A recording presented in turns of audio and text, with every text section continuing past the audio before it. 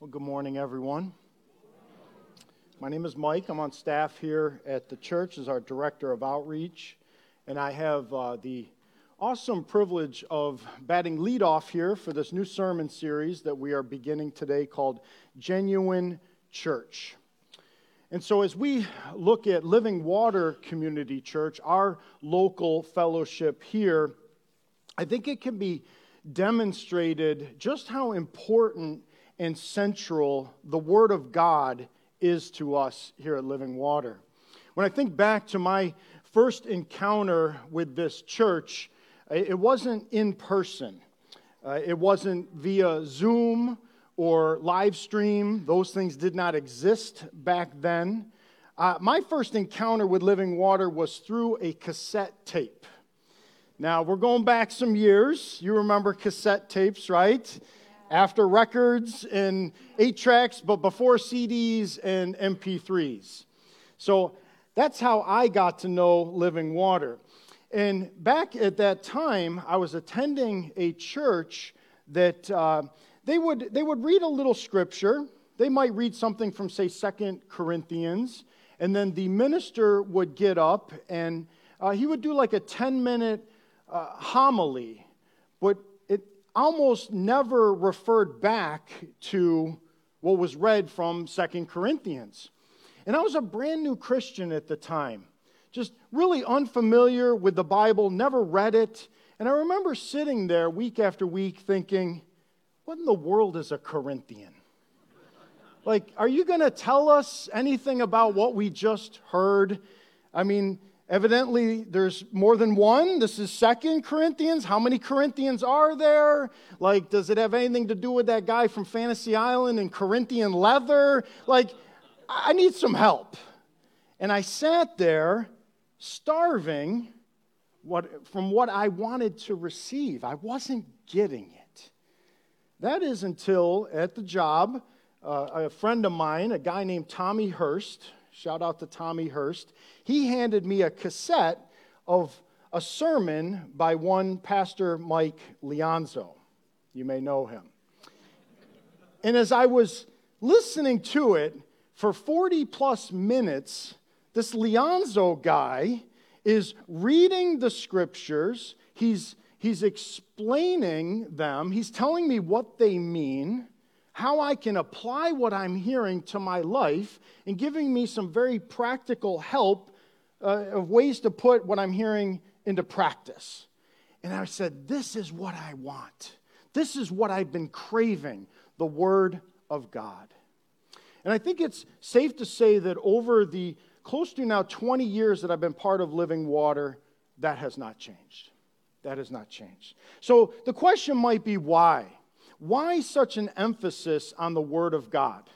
Why stand before reading it? Why do we go through it verse by verse, plodding along, very methodical as we preach through like 1 and 2 Timothy, which we just finished? You know, why not read some of it, but then when we come to something that's really challenging or controversial, like, say, women in ministry, let's just skip over that because it's going to cause some problems. There's going to be, some people raising questions. And why don't we just kind of pick and choose what we want from the Scriptures? And maybe even just, why the Bible alone? I mean, why not, go to some other religious texts from time to time, read a little from the Quran or, the Vedas or the Bhagavad Gita or the Book of Mormon. Why not those? What about the whole genre of self-help books that are out there? I mean, maybe there's some good content within them that would benefit us. And preach through 7 habits of highly effective people. Why not do that? Why the Bible week after week? Why the emphasis? What makes it so special? Well, here's where I want to start. I want to start with, what does the Bible say about itself? Right from Genesis chapter 1, if you were to just flop open your Bible and begin to read it, right there in Genesis 1 and throughout, you're going to read, and God said, or thus saith the Lord, if you're a King James Version reader.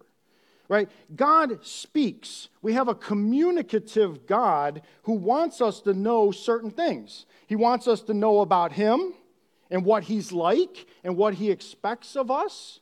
He wants us to have a good understanding of who we are and how we ought to relate to Him. And He wants us to know how we ought to relate to one another, basically how we ought to live our lives. He desires to communicate that, and He has. So then the question really comes down to, can we trust it?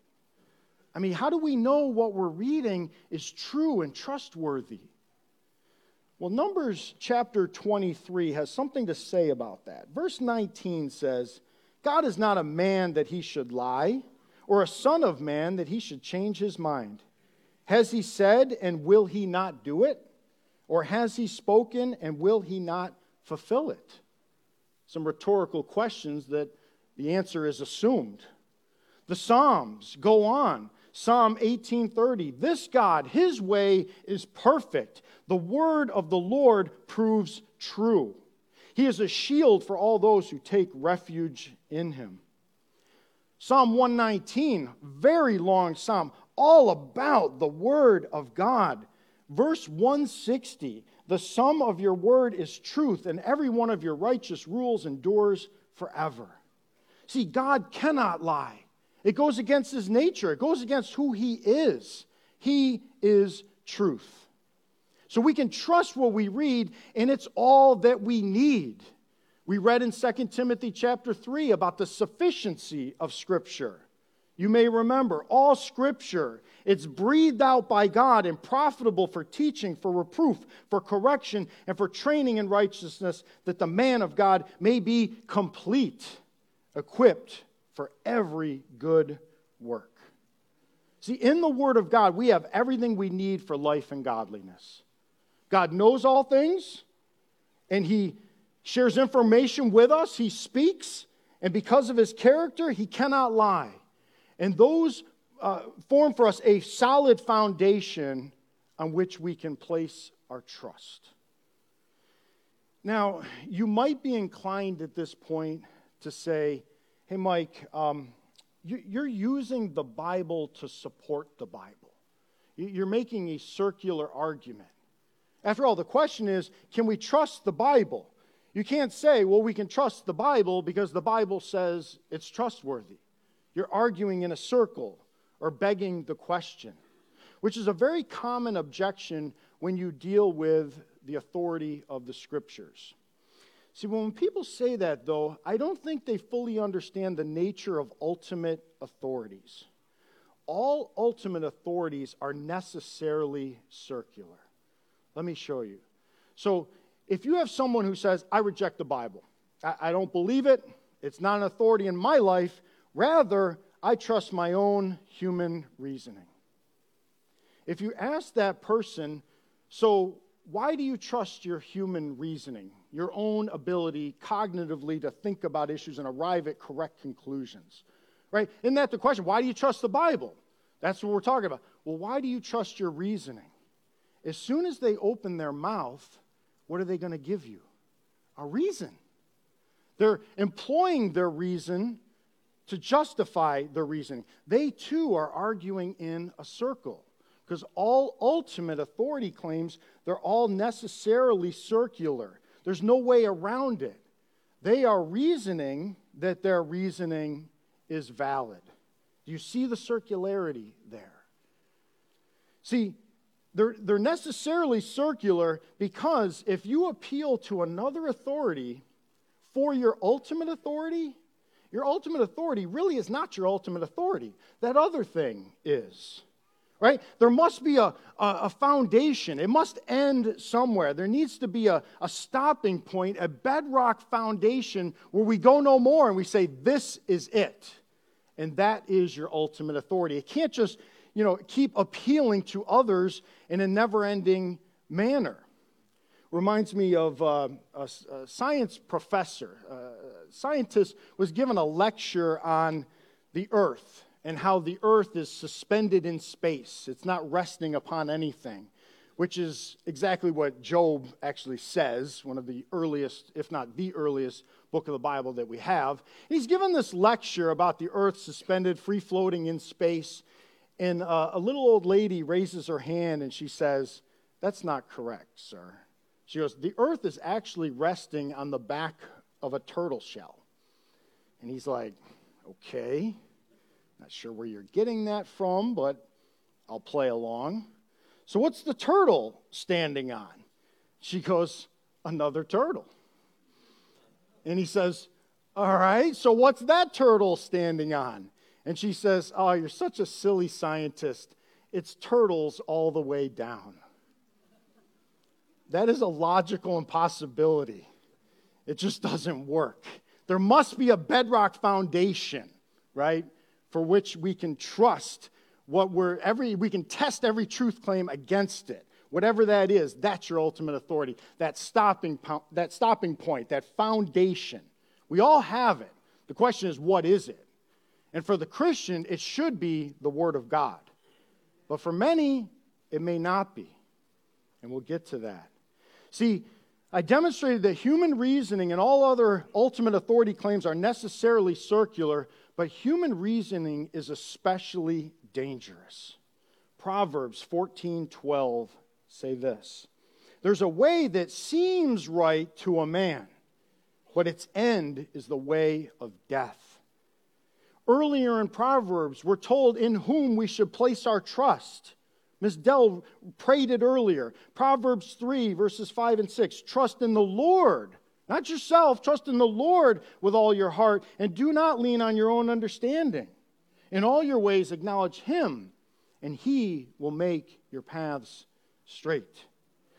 See, why does the Bible make this point?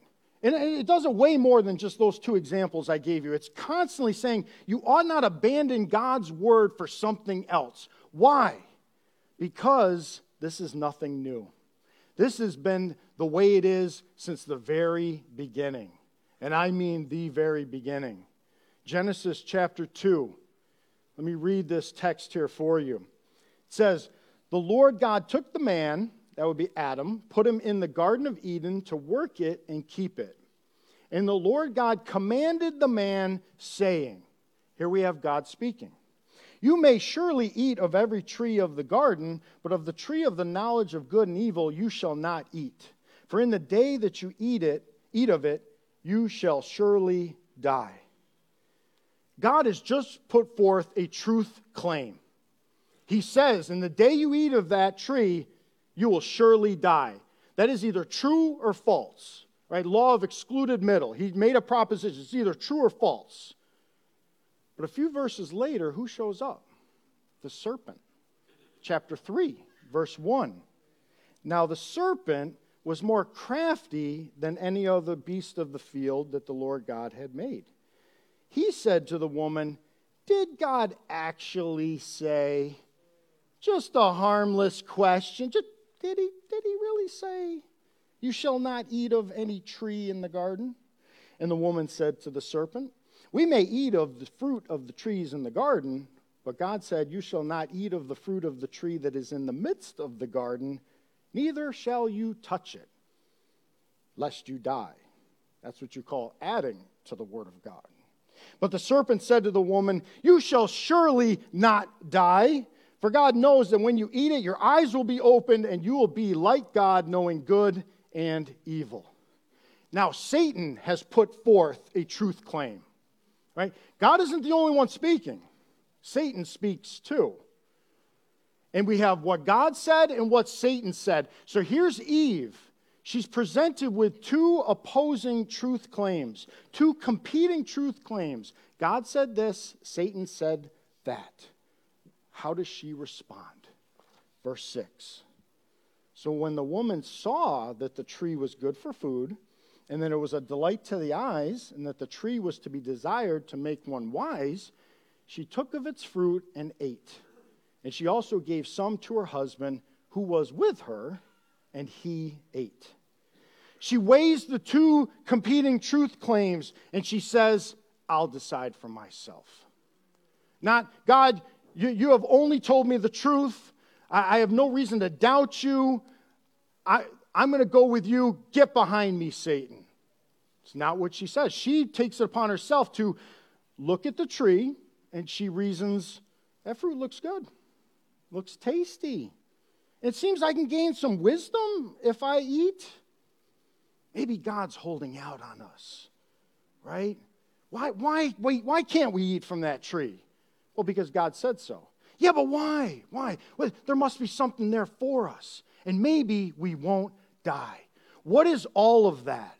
That is all human reasoning. That is what she's doing. And it's human reasoning that stood in total opposition to a very clear command of God. And then Adam, right there, old silent Adam, just standing by, he partakes as well, and we have been eating ever since. Even to this very day, abandoning the infinite, infallible revelation of God in favor of our own finite, fallible human reasoning. That's why Proverbs says to us in chapter 1, book of wisdom, right? Wisdom literature, right out the gate, chapter 1, verse 7. The fear of the Lord is the beginning of knowledge. Fools despise wisdom and instruction. See, people want to be able to distinguish right from wrong, truth from error on their own. When that says right there, you must begin with God. If you want to know anything, you start with Him. See, if you're someone who's looking for wisdom and knowledge, do you know where they're found? It's not within us. Colossians 2 tells us where they're found. It's in Christ are hidden all. Don't miss that. All the treasures of wisdom and knowledge. So my question is, where are you going for wisdom and knowledge? Yourself?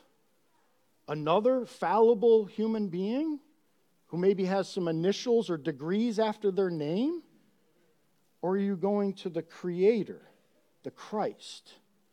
Because it's in Him where all the treasures of wisdom and knowledge are found. See, and can we just be honest here? I mean, we may give lip service to the Bible. Yeah, I believe the Bible. But when push comes to shove, I think we demonstrate sometimes it's really not our own, it's not our ultimate authority, it's rather our own reasoning or something else. People will say, I'm a Christian, Jesus died on the cross for my sins, but I don't believe the Bible, at least not all of it. I like that part. Hey, He died for me, I don't have to suffer, He suffered for me. Well, that sounds good, I'll take that. And like a buffet, we approach the Bible saying, well, the love of God, that sounds real good. I'll take some of that. I'll take a couple spoonfuls of His kindness, of His grace, His mercy, His compassion. I like all of those. Right? I'm all about God loves me, He protects me, He cares for me, He provides for me, He gave Himself for me. Those are really good doctrines. However, when it comes to those things we find less palatable, that we just don't find as appealing, dying to self, denying self, taking up a cross, following after Christ, the wrath of God, the justice of God, the holiness of God, the doctrine of hell, the exclusivity of Christ, right? What the Bible has to say about sexuality, what the Bible has to say about boyfriend and girlfriends shacking up together, what the Bible has to say about gender, what the Bible has to say about life in the womb. Those, I pass over those as I make my way through the Bible buffet, because those don't appeal to me. And those, who's the authority? You are. You are. I mean, can we just be honest? That's what's going on. You're rejecting the plain teaching of Scripture. I think there's many paths to Jesus. That's not what the Bible says. You've directly opposed it. See, God says one thing. The God of this world, lowercase g, Satan, says something else. And if we're the ones weighing which ones we're going to believe and which ones we won't, who's the one holding the scale? It's you. It's you. In effect, you're saying, I know better than God, which is a pretty audacious claim, right? The one who has infinite knowledge, who created it all, is upholding it by the word of his power. Yeah, I know more than he does on this issue. Culture tells me so. Not Jesus tells me so. You know, we sing that in preschool, right? You know, Jesus loves me, this I know. Why? How do you know that? Epistemology, right? How do you know that? The Bible tells me so. But now when it comes to those controversial issues I just mentioned, now we throw it away because we're our own authority.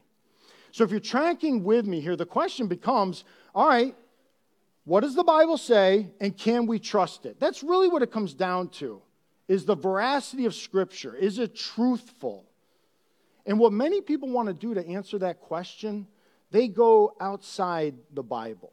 They look for something like corroborating evidence that would support the Bible, like some archaeological evidence or something from the field of geology or some sort of scientific evidence. But my point earlier was if you point to those for the Scriptures aren't your ultimate authority, it's those. If it's, I believe the Bible because of excavations and archaeological digs. I believe the Bible because of certain rock layers and fossils. I believe the Bible because of discoveries through scientific inquiry.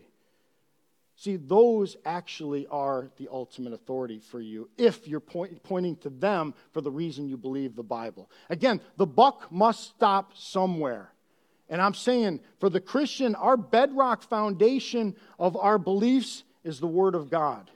It is the foundation on which all other truth claims rest. So whatever that is, that's your ultimate authority. In his book, The Ultimate Proof of Creation, Dr. Jason Lisle says it this way. He says, if we argue that the Word of God is true on the basis of some other piece of evidence, then we're teaching people that the Bible is less foundational than human reasoning. Again, there's something deeper is what he's saying here that we really point to and trust. We would essentially be teaching that man's ability to understand the evidence is the ultimate standard, not God's Word. Now, lest you think that that is merely Dr. Lisle and Mike Bongo's viewpoint on the matter, I think it's God's viewpoint. And I would point you to Luke chapter 16. Remember the rich man and Lazarus? Two men, they both die. The rich man, in torment, he makes an appeal to Abraham to send Lazarus back to his 5 brothers to warn them not to experience the same fate that the rich man is experiencing. I love how he's still ordering around Lazarus in the afterlife here. And in verse 27, we pick it up. And he, that's the rich man, said, then I beg you, Father, to send him, Lazarus, to my father's house, for I have 5 brothers, so that he may warn them, lest they also come into this place of torment. But Abraham said, they have Moses and the prophets. Who are they? That is the law and the prophets, basically the Old Testament. They have the Scriptures. Let them hear them. And he said, no, Father Abraham, but if someone goes to them from the dead, they will repent. He said to them, if they do not hear Moses and the prophets, neither will they be convinced if someone should rise from the dead. Wow. See, evidence alone convinces no one. No one. The appeal here is to what? It's to Scripture. That's Father Abraham's view, right? See, if we think we have some evidence that is so persuasive to persuade us or persuade others, here we have the notion of a man risen from the dead appearing to people, and we have on the strength of God's Word, that's not going to convince anyone. You think fossils are going to do the job? How often do people say, if God would just appear to me in person, then I would believe? No, you won't. No, you won't. Because that has already happened. And people still doubted. Matthew chapter 28, Very end of the book, just before the Great Commission is given. Now the 11 disciples went to Galilee, to the mountain to which Jesus had directed them. And when they saw him, who's that? That's Jesus, post-resurrection. He's risen from the dead. They worshiped him, and here it is, but some doubted. They are in the very presence of the God-man. The resurrected Christ is standing there in their midst. And they're like, nah. Whatever kind of evidence you think you have unearthed or discovered, it ain't better than that. All right? And they still doubted. Evidence is not the issue. I love this quote from Blaise Pascal. He hits the nail on the head. He says, in faith, there's enough light for those who want to believe and enough shadows to blind those who don't. God must step in. God must intervene. He must enter into this and change our heart, change our disposition, speak to our dry bones such that we come alive and say, his word is truth. Because that's what happens at regeneration. My question to you is, have you heard his voice? Did he speak your name, call you from death to life when you were dead and unresponsive, and he brought you to newness of life? Has that happened for you? And now, when you read the Bible, he speaks to you. You're part of the sheepfold. You're hearing the voice of your shepherd. Does that happen to you? What did Jesus say in John 10? Jesus makes this point. He says, I am the good shepherd. I know my own, and my own know me. Just as the Father knows me, and I know the Father, and I lay down my life for the sheep, and I have other sheep that are not of this fold, I must bring them also, and they will listen to my voice. So there will be one flock, one shepherd. Drop down to verse 25. Jesus answered them. Who's that? That's the crowd gathered there opposing what Jesus is telling them. He says, I told you, and you do not believe. The works that I do in my Father's name bear witness about me. But you do not believe because you are not among my sheep. My sheep hear my voice, and I know them, and they follow me. You know, in a certain sense, if you ask me how I know the Bible is true, my answer is because I've read it. I've read it with the eyes of faith that God has given me, with a regenerated heart that he has given me. I now read and believe. It's really that simple. 66 separate books, written over 1,500 years. More than 40 authors from different economic and social and occupational backgrounds, written in 3 languages, 3 different continents, yet one common thread. How a sinful, rebellious human race can find peace with a holy and perfect God through the atoning work of Jesus Christ. That's the message of the Scriptures, from Genesis to maps. That's it, all the way through one common thread. How does that happen? It's supernatural. Bible tells us where we came from and where we're going. It has all this explanatory power that we cannot discount. It's the best explanation for what we see around us, the world we see around us. It explains it the best because it's written by the Creator. It explains why the world is the way it is. It ought not surprise us when we see this world in a tailspin. The Bible has already told us. It ought not come as a bit, well, what is going on here? Are you reading your Bible? I mean, you abandon God's word. What do you expect to happen? You know? It correctly diagnoses our condition, both on a personal level and on a corporate level in society. J.C. Ryle, this is one of my favorite quotes. He said, give me a candle and a Bible and shut me up in a dark dungeon, and I'll tell you everything that the whole world is doing. Isn't that good? That is really good. And that is our foundation for truth, that we can trust. So now, maybe you're here today and you're like, Mike, I'm not opposing the Scriptures. I'm not trying to stand in judgment over them. I'm not objecting. I really do want to submit to what God has said.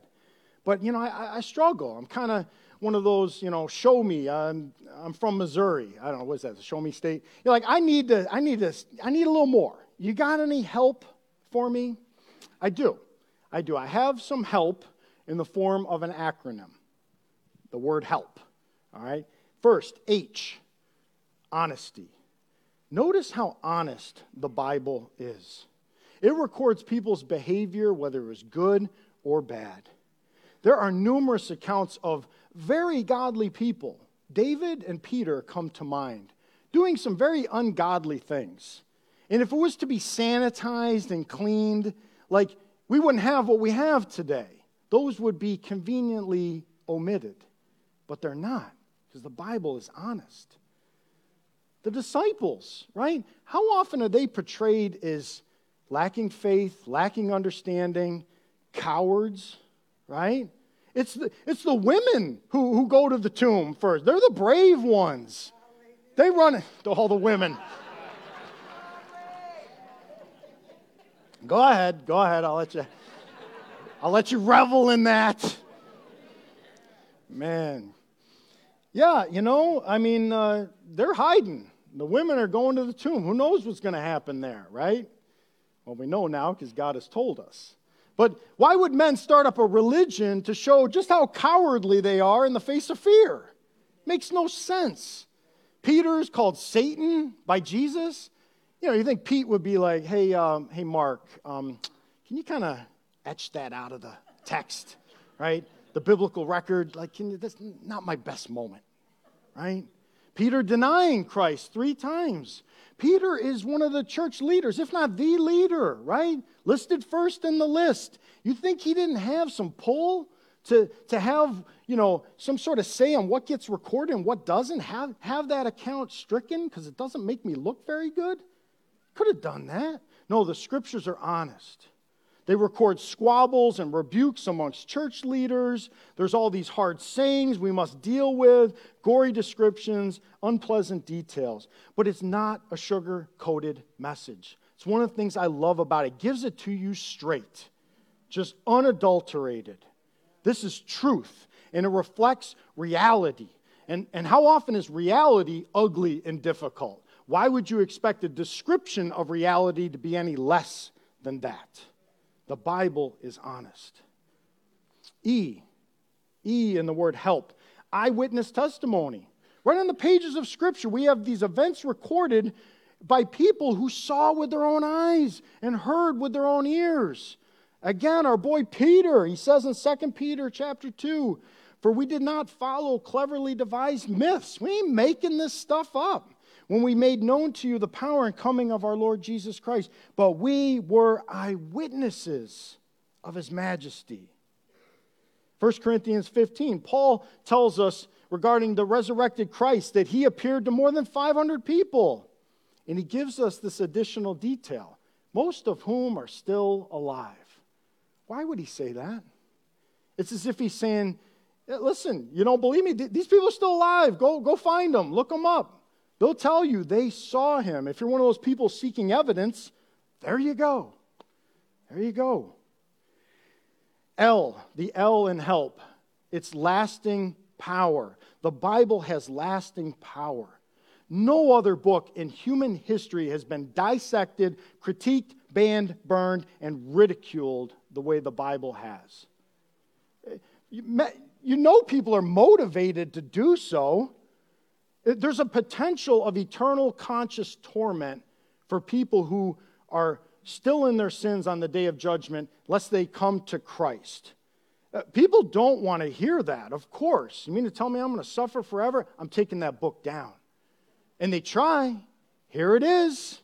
Still here all these years. How so? Supernatural. Has endurance.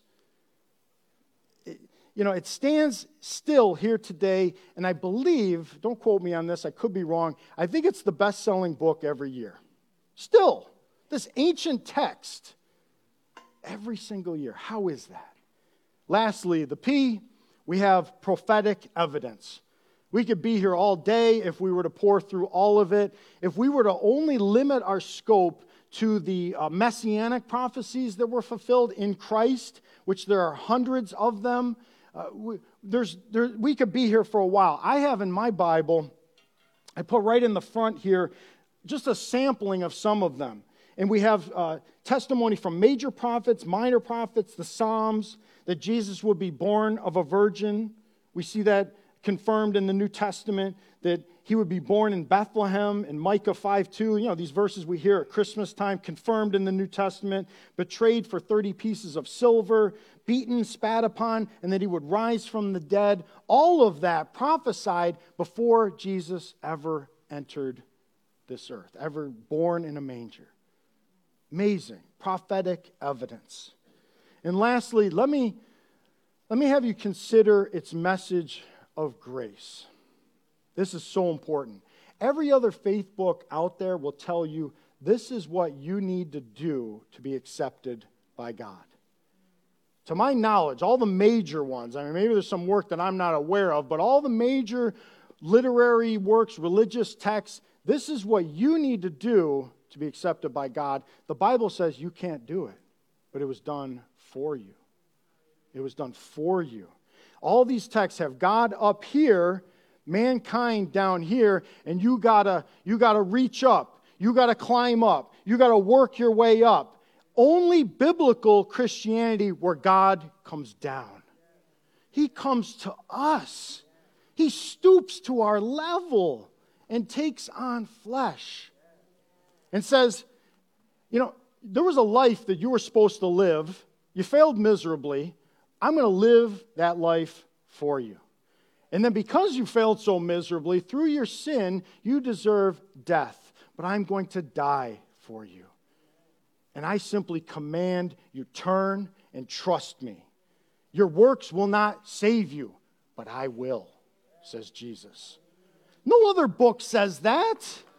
There's no other book that has that sort of message. Let me conclude here with a story. I ran into a Mormon gentleman the other day, and we were talking about this very topic. We were talking about the grace of God. And he was nodding his head, which if you ever had a conversation with a Mormon, you really have to get down to the nitty-gritty because there can be a lot of agreement when you're actually talking past one another. And so I'm talking about God's grace, and he's like, yep. He says, it is by grace that we are saved after all we can do, which is from 2 Nephi in the Book of Mormon. If you talk to a Mormon, you will probably hear that verse quoted, right? Book of Mormon. And I said to him, that's not what I'm saying. I'm saying something very different than that. It's all of Jesus from start to finish. For it is grace that we've been saved, by grace, through faith, not our own doing. It's a gift of God, not of works, so that no one could boast. If it was of works, then grace is no longer grace. But he persisted, and he said, listen, here's how it works. He says, I do my best, Jesus does the rest.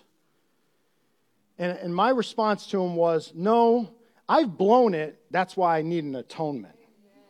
Right? If we're going to do the whole rhymey, sing-songy kind of thing. And I thought about it later. I was like, I could have had more. I was thinking, my life's in pieces. That's why I need Jesus.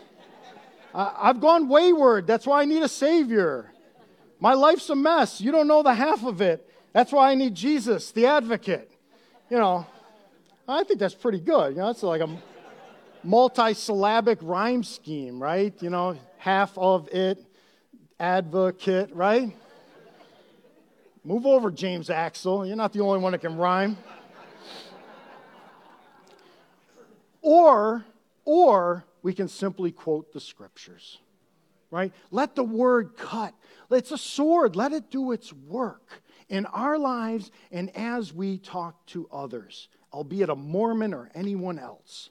So as we make our way through this series on the genuine church, let's remember the central point of our worship service. It's the Word of God, the centrality of the Word of God. It governs all that we do, the songs we sing, the prayers, the way we do church. It is so central, so important, and that's why we cannot abandon it for anything else.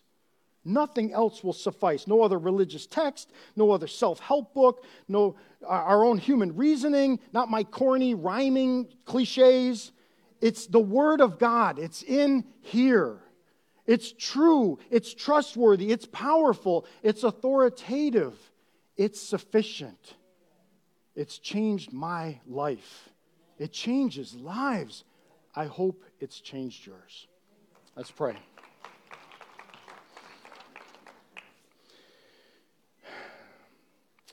Lord, your word is truth.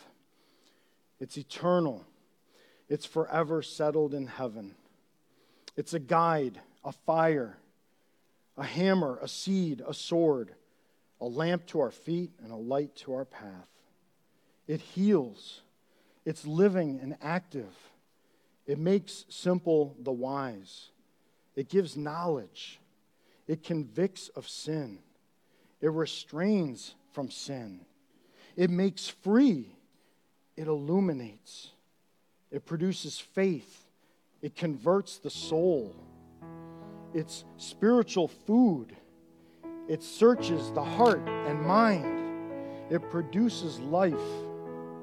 It refutes error. It defeats Satan. It will forever prove true. It's holy. It equips. It's profitable for teaching, for reproof, for correction, for training in righteousness, so that the man of God may be fully equipped for every good work. It pierces the heart. It judges the thoughts and intentions of the heart. No creature is hidden from its sight. All things are open and laid bare to him with whom we have to give an account. Lord, thank you for your word. May we read it, may we believe it, and may we share it for our good and the good of others. And may you receive all the glory. Thank you. Amen.